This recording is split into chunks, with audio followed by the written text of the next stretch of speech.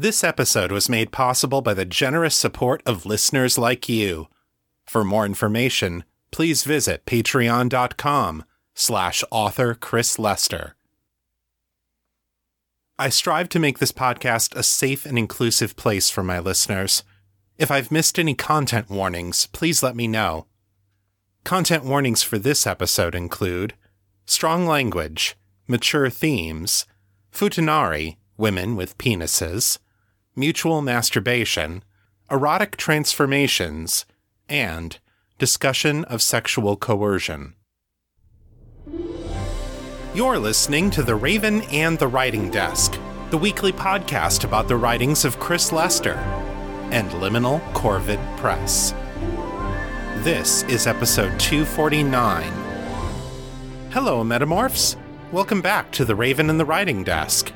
I'm Chris Lester, the creator of the Metamor City story universe. You can learn more about me and my work at chrislester.org and metamorcity.com. This is the show where I share my fresh new fiction with you and share the latest on my writing endeavors. So let's get started with this week's story. Today I'm bringing you chapter 23 in my Metamor City erotic fantasy, Homecoming. If you're new to the show, go back to episode 228 to hear this story from the beginning. The following recap will contain spoilers. In our last episode, John was taken into custody by the Lightbringers. They know that he set off an orgy at a college party, and one of the people who attended that party, Chase Tomley, is now missing.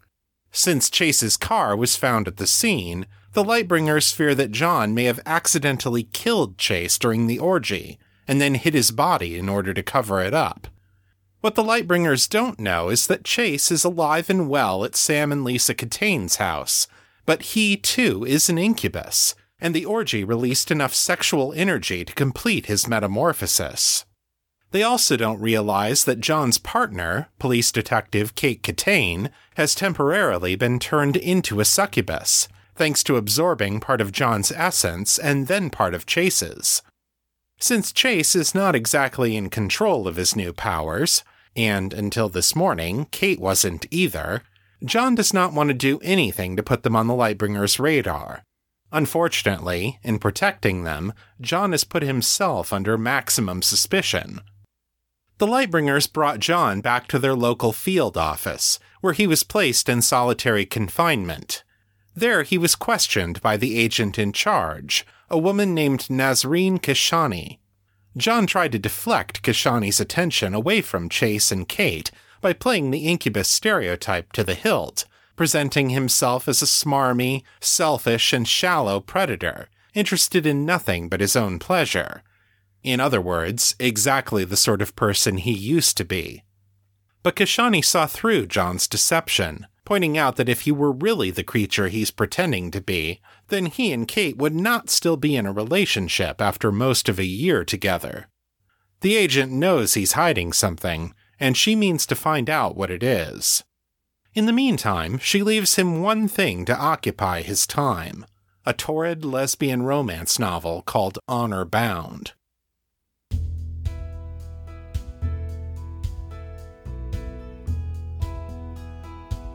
Homecoming, a tale of Metamor City. Written and read by Chris Lester.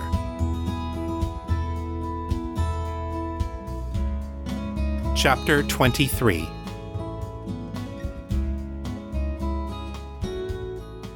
John had no other contact with the Lightbringers for the rest of the day. Dinner came to him on a tray slid under the door. Roasted turkey breast, mashed potatoes with gravy, and green beans, all of which seemed to have been reheated from frozen. It was bland, but not revolting, and John ate everything on the plate, since he had no way of knowing what his next meal would be, or when it would arrive. He put the tray with the used dishes back by the door, and sometime later a guard opened the slot and pulled the tray back out again. His one distraction from the tedium was Agent Kashani's romance novel, which was frankly a lot better than John had expected it to be. It followed the adventures of Honor Hin Bellevue, the sweet and earnest scion of a fictional noble house, and Natasha Volkova, a fierce and socially awkward bodyguard with whom she carried on a forbidden love affair. The relationship was not scandalous because of Natasha's gender, nor even because she was a servant. Rather, it was because Honor was a submissive, and in taking Natasha as her mistress, she was inverting the proper power dynamic between them. The author's knowledge of how the peerage worked was a bit shaky, but she clearly grasped how differences of class could affect relationships, and her portrayal of Honor and Natasha's DS covenant was refreshingly realistic. Both the sex and the bondage scenes were delightfully steamy as well. John wondered what Kashani's superiors would think if they knew what she was reading on her lunch breaks. He was nearing the end of the book when another tray passed under the door. This one contained a cheap plastic toothbrush, a travel-sized tube of toothpaste, a thin bar of soap, a washcloth, and a small towel. Taking the hint, John brushed his teeth and took a bird bath in the sink. Shortly after that, the lights in the room went out again. John's dark vision did not allow him to make out words on a page, so he set the book aside and went to sleep. In his dreams, John found himself back home in the hedonist temple, walking through the sanctuary where they held their services. Couches, mattresses, and pillow pits covered most of the floor, creating a relaxed space where their sacred orgies could be held in comfort. An elevated platform stood at the far end of the room, with a podium where the priest on duty could deliver the message. Before the podium stood a padded altar marked with the holy symbol of Suspira, where the faithful could present their bodies as living offerings to the goddess. On top of the altar lay Kate, her head propped up on one elbow, watching him with an amused expression. She was naked, and she still wore her succubus form, her reddish skin glistening in the dim light, her penis half erect, her tail flicking up and down like a cat's. John went to the foot of the altar and knelt. He made a gesture of obeisance to Suspira's holy symbol, kissing the tips of his first two fingers, then touching them to the black and red enameled steel. Only then did he ascend the steps to stand behind the altar. Kate turned over and greeted him with a passionate kiss.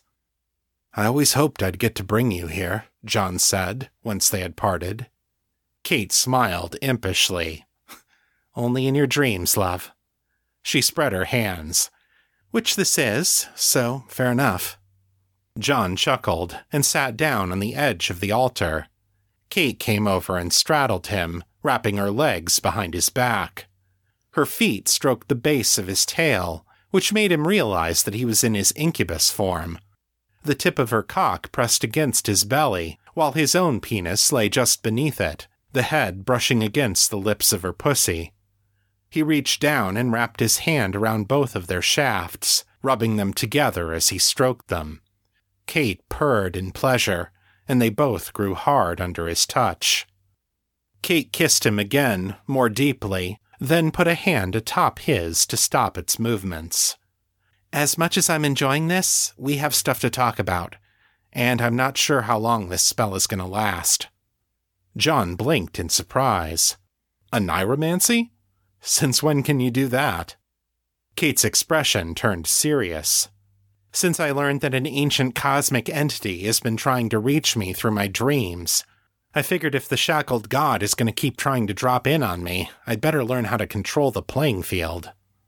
She waggled her fingers, her face twisted into a dissatisfied expression. "I'm still not great at it. It is air magic, though, so I have that working for me." John grinned. "Well, I think it's amazing." He ran the fingers of his free hand through her hair, traced his fingertips around the base of her horns. "You're amazing." Kate smiled, but there was a tinge of sadness to it. "So are you." She cupped his cheek with one hand, and her voice grew softer. "I was so worried when they took you away. How are you holding up?" John shrugged. "They haven't done anything nasty. They've got me in solitary, which I guess they think is torture enough. Have they told you why they're holding me?" Kate let out an exasperated snort. Not exactly. I've spent most of the day getting the runaround from one low-level agent after another. I finally got a hold of Agent Kashani, who seems to be in charge of that office, but she just said you're being held for questioning. Then she asked me if I'd seen Chase at the party.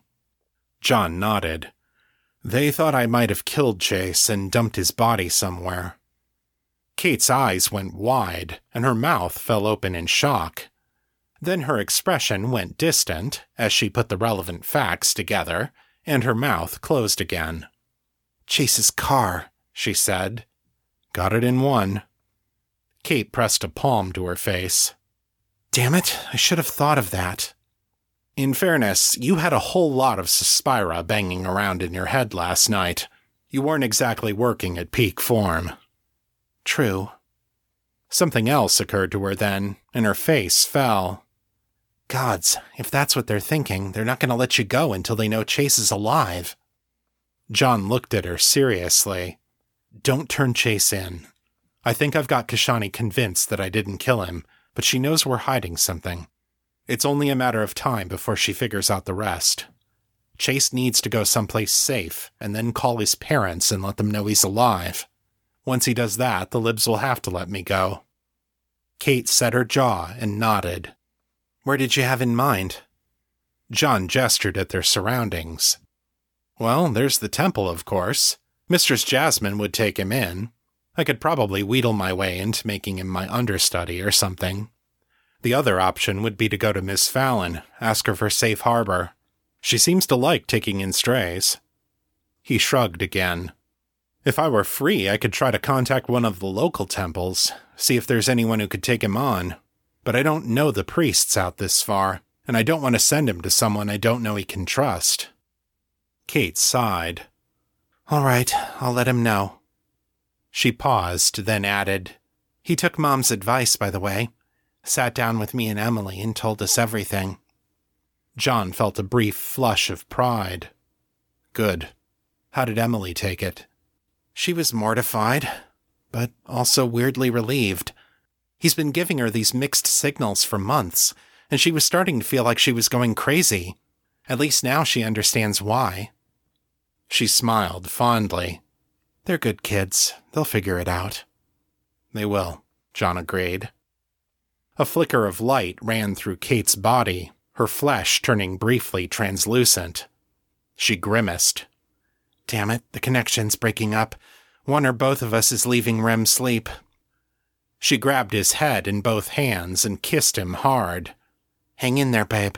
I'm gonna get you out. Kate's body dissolved into red smoke, and a wind rose from behind him and blew it away.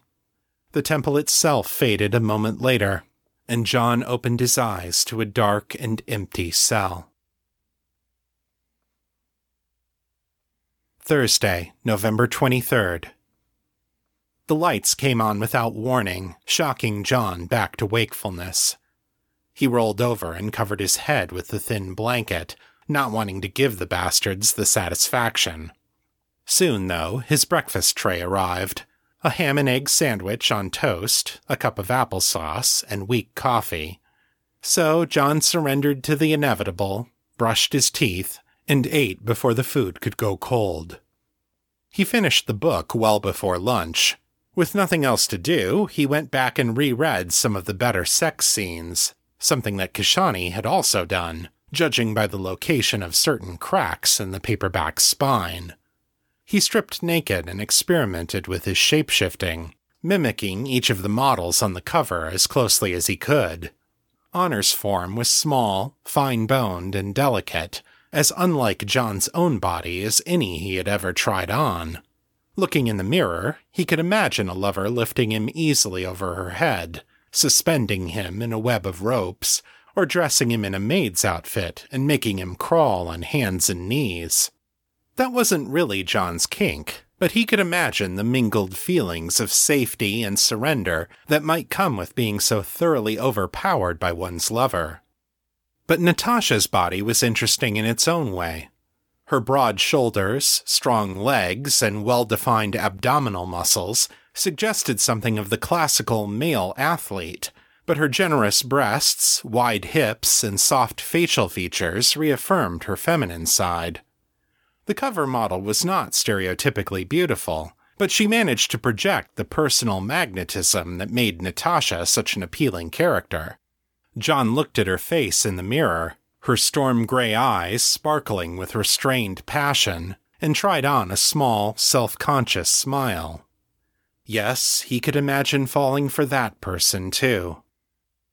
A knock sounded at the door, and John heard Kashani's voice call from beyond it. "Mr. H., may I come in?" John raised his eyebrows. Since when did Lightbringers ask for permission to walk in on their prisoners? "Just a minute," he said. He shifted back to his usual human form, slipped on his t-shirt and boxer briefs, and sat down on the bed. "All right, come on in." The viewport slid open, then shut again, and the door opened. Agent Kashani came in, dressed impeccably in a black suit and white blouse that were indistinguishable from the ones she had worn yesterday, though she was not, John noticed, wearing a tie. She had a couple more paperbacks tucked under her arm, which she offered to him as she approached. John glanced at the titles on the spines: Word of Honor and Honor Among Thieves. "I brought these from home, in case you wanted them," she said. John took the books and bowed his head in appreciation. "I do, thank you. I quite enjoyed the first one." He set the new books beside him and handed the first volume back to Kashani. Somewhat to his astonishment, she smiled at him. "I'm glad," she said. She sat down on the bed about a meter away from him, her body half turned in his direction. "Did you sleep all right? Are you getting enough to eat?" John was beginning to feel disoriented. What's she playing at? "It's not exactly first-class accommodations, but it's fine." He paused, then asked, "Has there been any word about that Tomley kid?" "Nothing I can share yet," Kashani said. She wasn't looking at him. She studied the book in her lap, turning it over in her hands, running her thumb across the edge of the pages. "We're checking some things out now. If it concerns you, I'll let you know." She glanced up at him, as if something had just occurred to her. "Why? Did you remember something else?" John smiled thinly. So, this was just another attempt at emotional manipulation. "Nope, just curious," he said. "Well, Agent, I'm sure you have plenty of other work to do. Thank you very much for the books." He picked up the second book in the series, opened it to Chapter 1, and began to read. But Kashani did not move. "Well, actually things are sort of slow right now. So if there's anything else you need, or want, I'd be happy to help if I can." John did not look up from the book. "I want to leave. If you can arrange that, wonderful. Otherwise, I can't think of anything." "Ah." Agent Kashani got to her feet, started toward the door, and stopped. She did not quite look back at him, but her gaze fell somewhere on the floor between them. "I only ask," she said, very quietly, "because sometimes the thing we need most is the thing we dare not name." John's eyes snapped up at that. It was a quote from Honor Bound, from the scene where Honor had confessed to Natasha about her need for bondage and submission. And the posture Kashani was standing in now, her head bowed, her eyes downcast, her hands folded in front of her, was the same pose Honor had been in when she made that confession. "Oh my goddess," John murmured. A great many details of his time here suddenly made a lot more sense. He set the book aside and patted the top of the bed. "Sit down, Agent. Please." Kashani sat. She still did not look at him. A flush was creeping into her cheeks. "You gave me that book because you thought I'd use it to seduce you." John said it softly, matter-of-factly, with no accusation or judgment. "You knew that I'd figure out what you wanted, and you came here alone because you thought I'd act on that knowledge." Kashani's blush intensified. "Why didn't you?" she whispered. John spread his hands. "Because I'm your prisoner. This isn't kink, Nazreen. This isn't a scene at a dungeon. You have actual, direct control over my freedom, over my life. Consent isn't consent if it's coerced." Kashani flinched as if she'd been slapped. "I didn't want to coerce you to do anything. Well, I'm a lot more like Honor than Natasha." "So you wanted me to dominate you, tie you up, and act out your deepest fantasies on you, while you held all the actual power in the situation."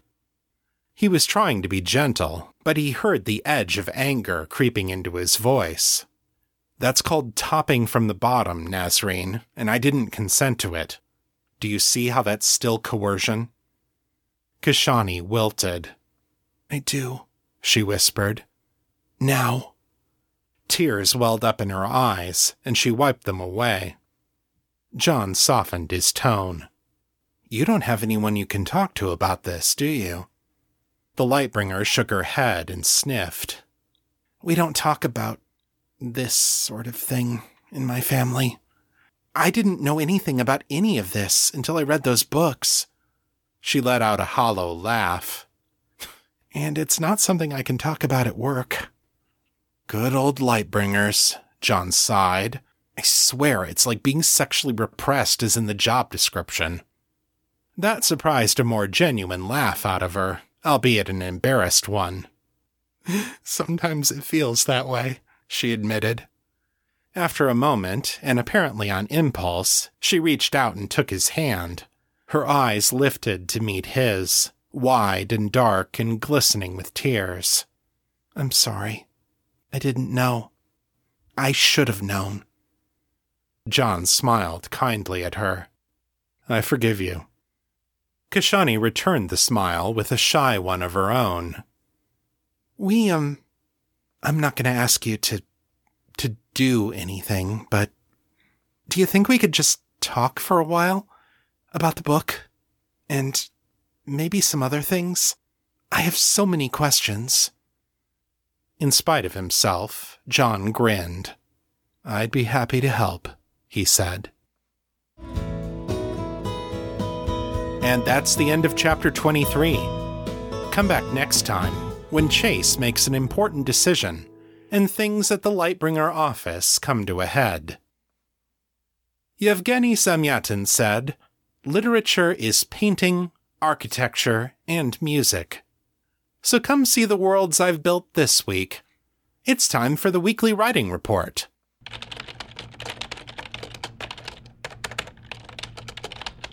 I wrote 2,399 words this week, over the course of 3.5 hours, for an average writing speed of 685 words per hour. As of Friday night, I've gone 126 days without breaking my chain. This was not a great week on the podcast production front.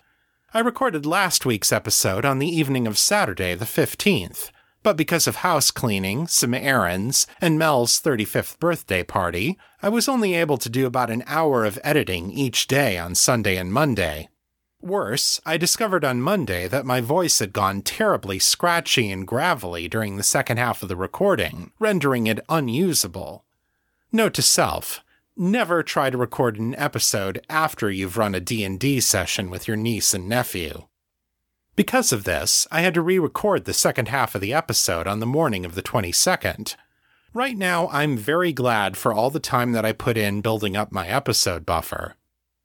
I did work on Honor Bound for 4 straight days, Tuesday through Friday, but on most of those days I was writing last thing before bed, and I only had time to write for an hour or less.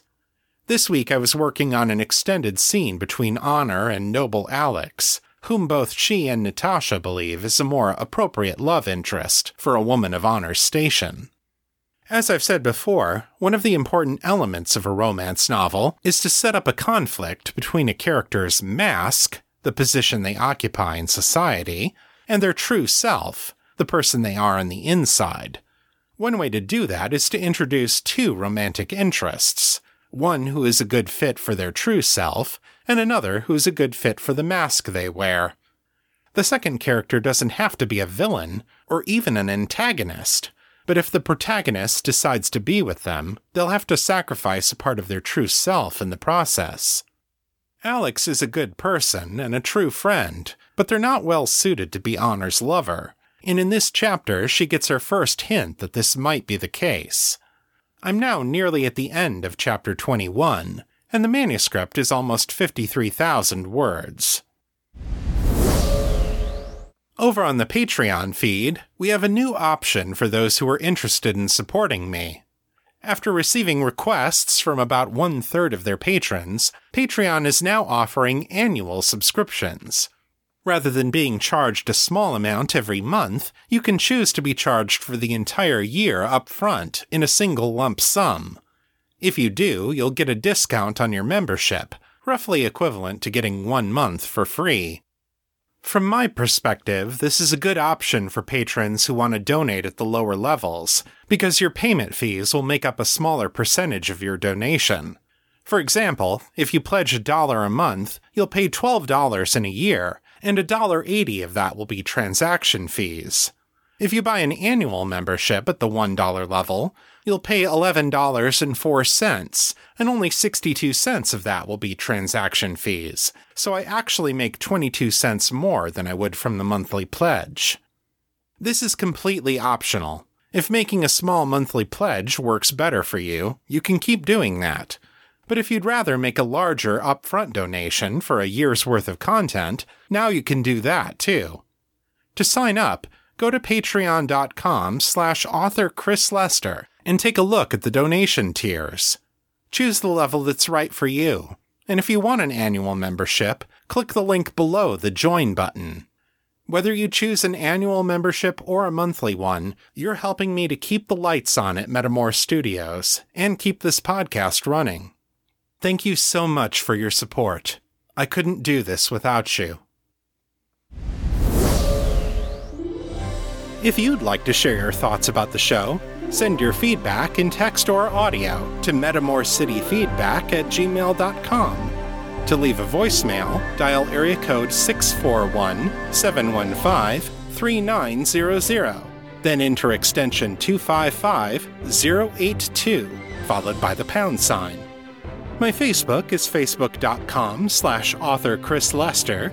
The fan group is Fans of Metamore City on Facebook, and our Discord server is Metamore City. I'm there pretty often, so come say hi. If you like this show, please consider leaving a review at Apple Podcasts, Stitcher, or Podchaser.com. It really helps people find the show. That's all for this week. I'll be back next time with more fresh new fiction. Until then, keep it on the bright side. This is Chris Lester, signing out.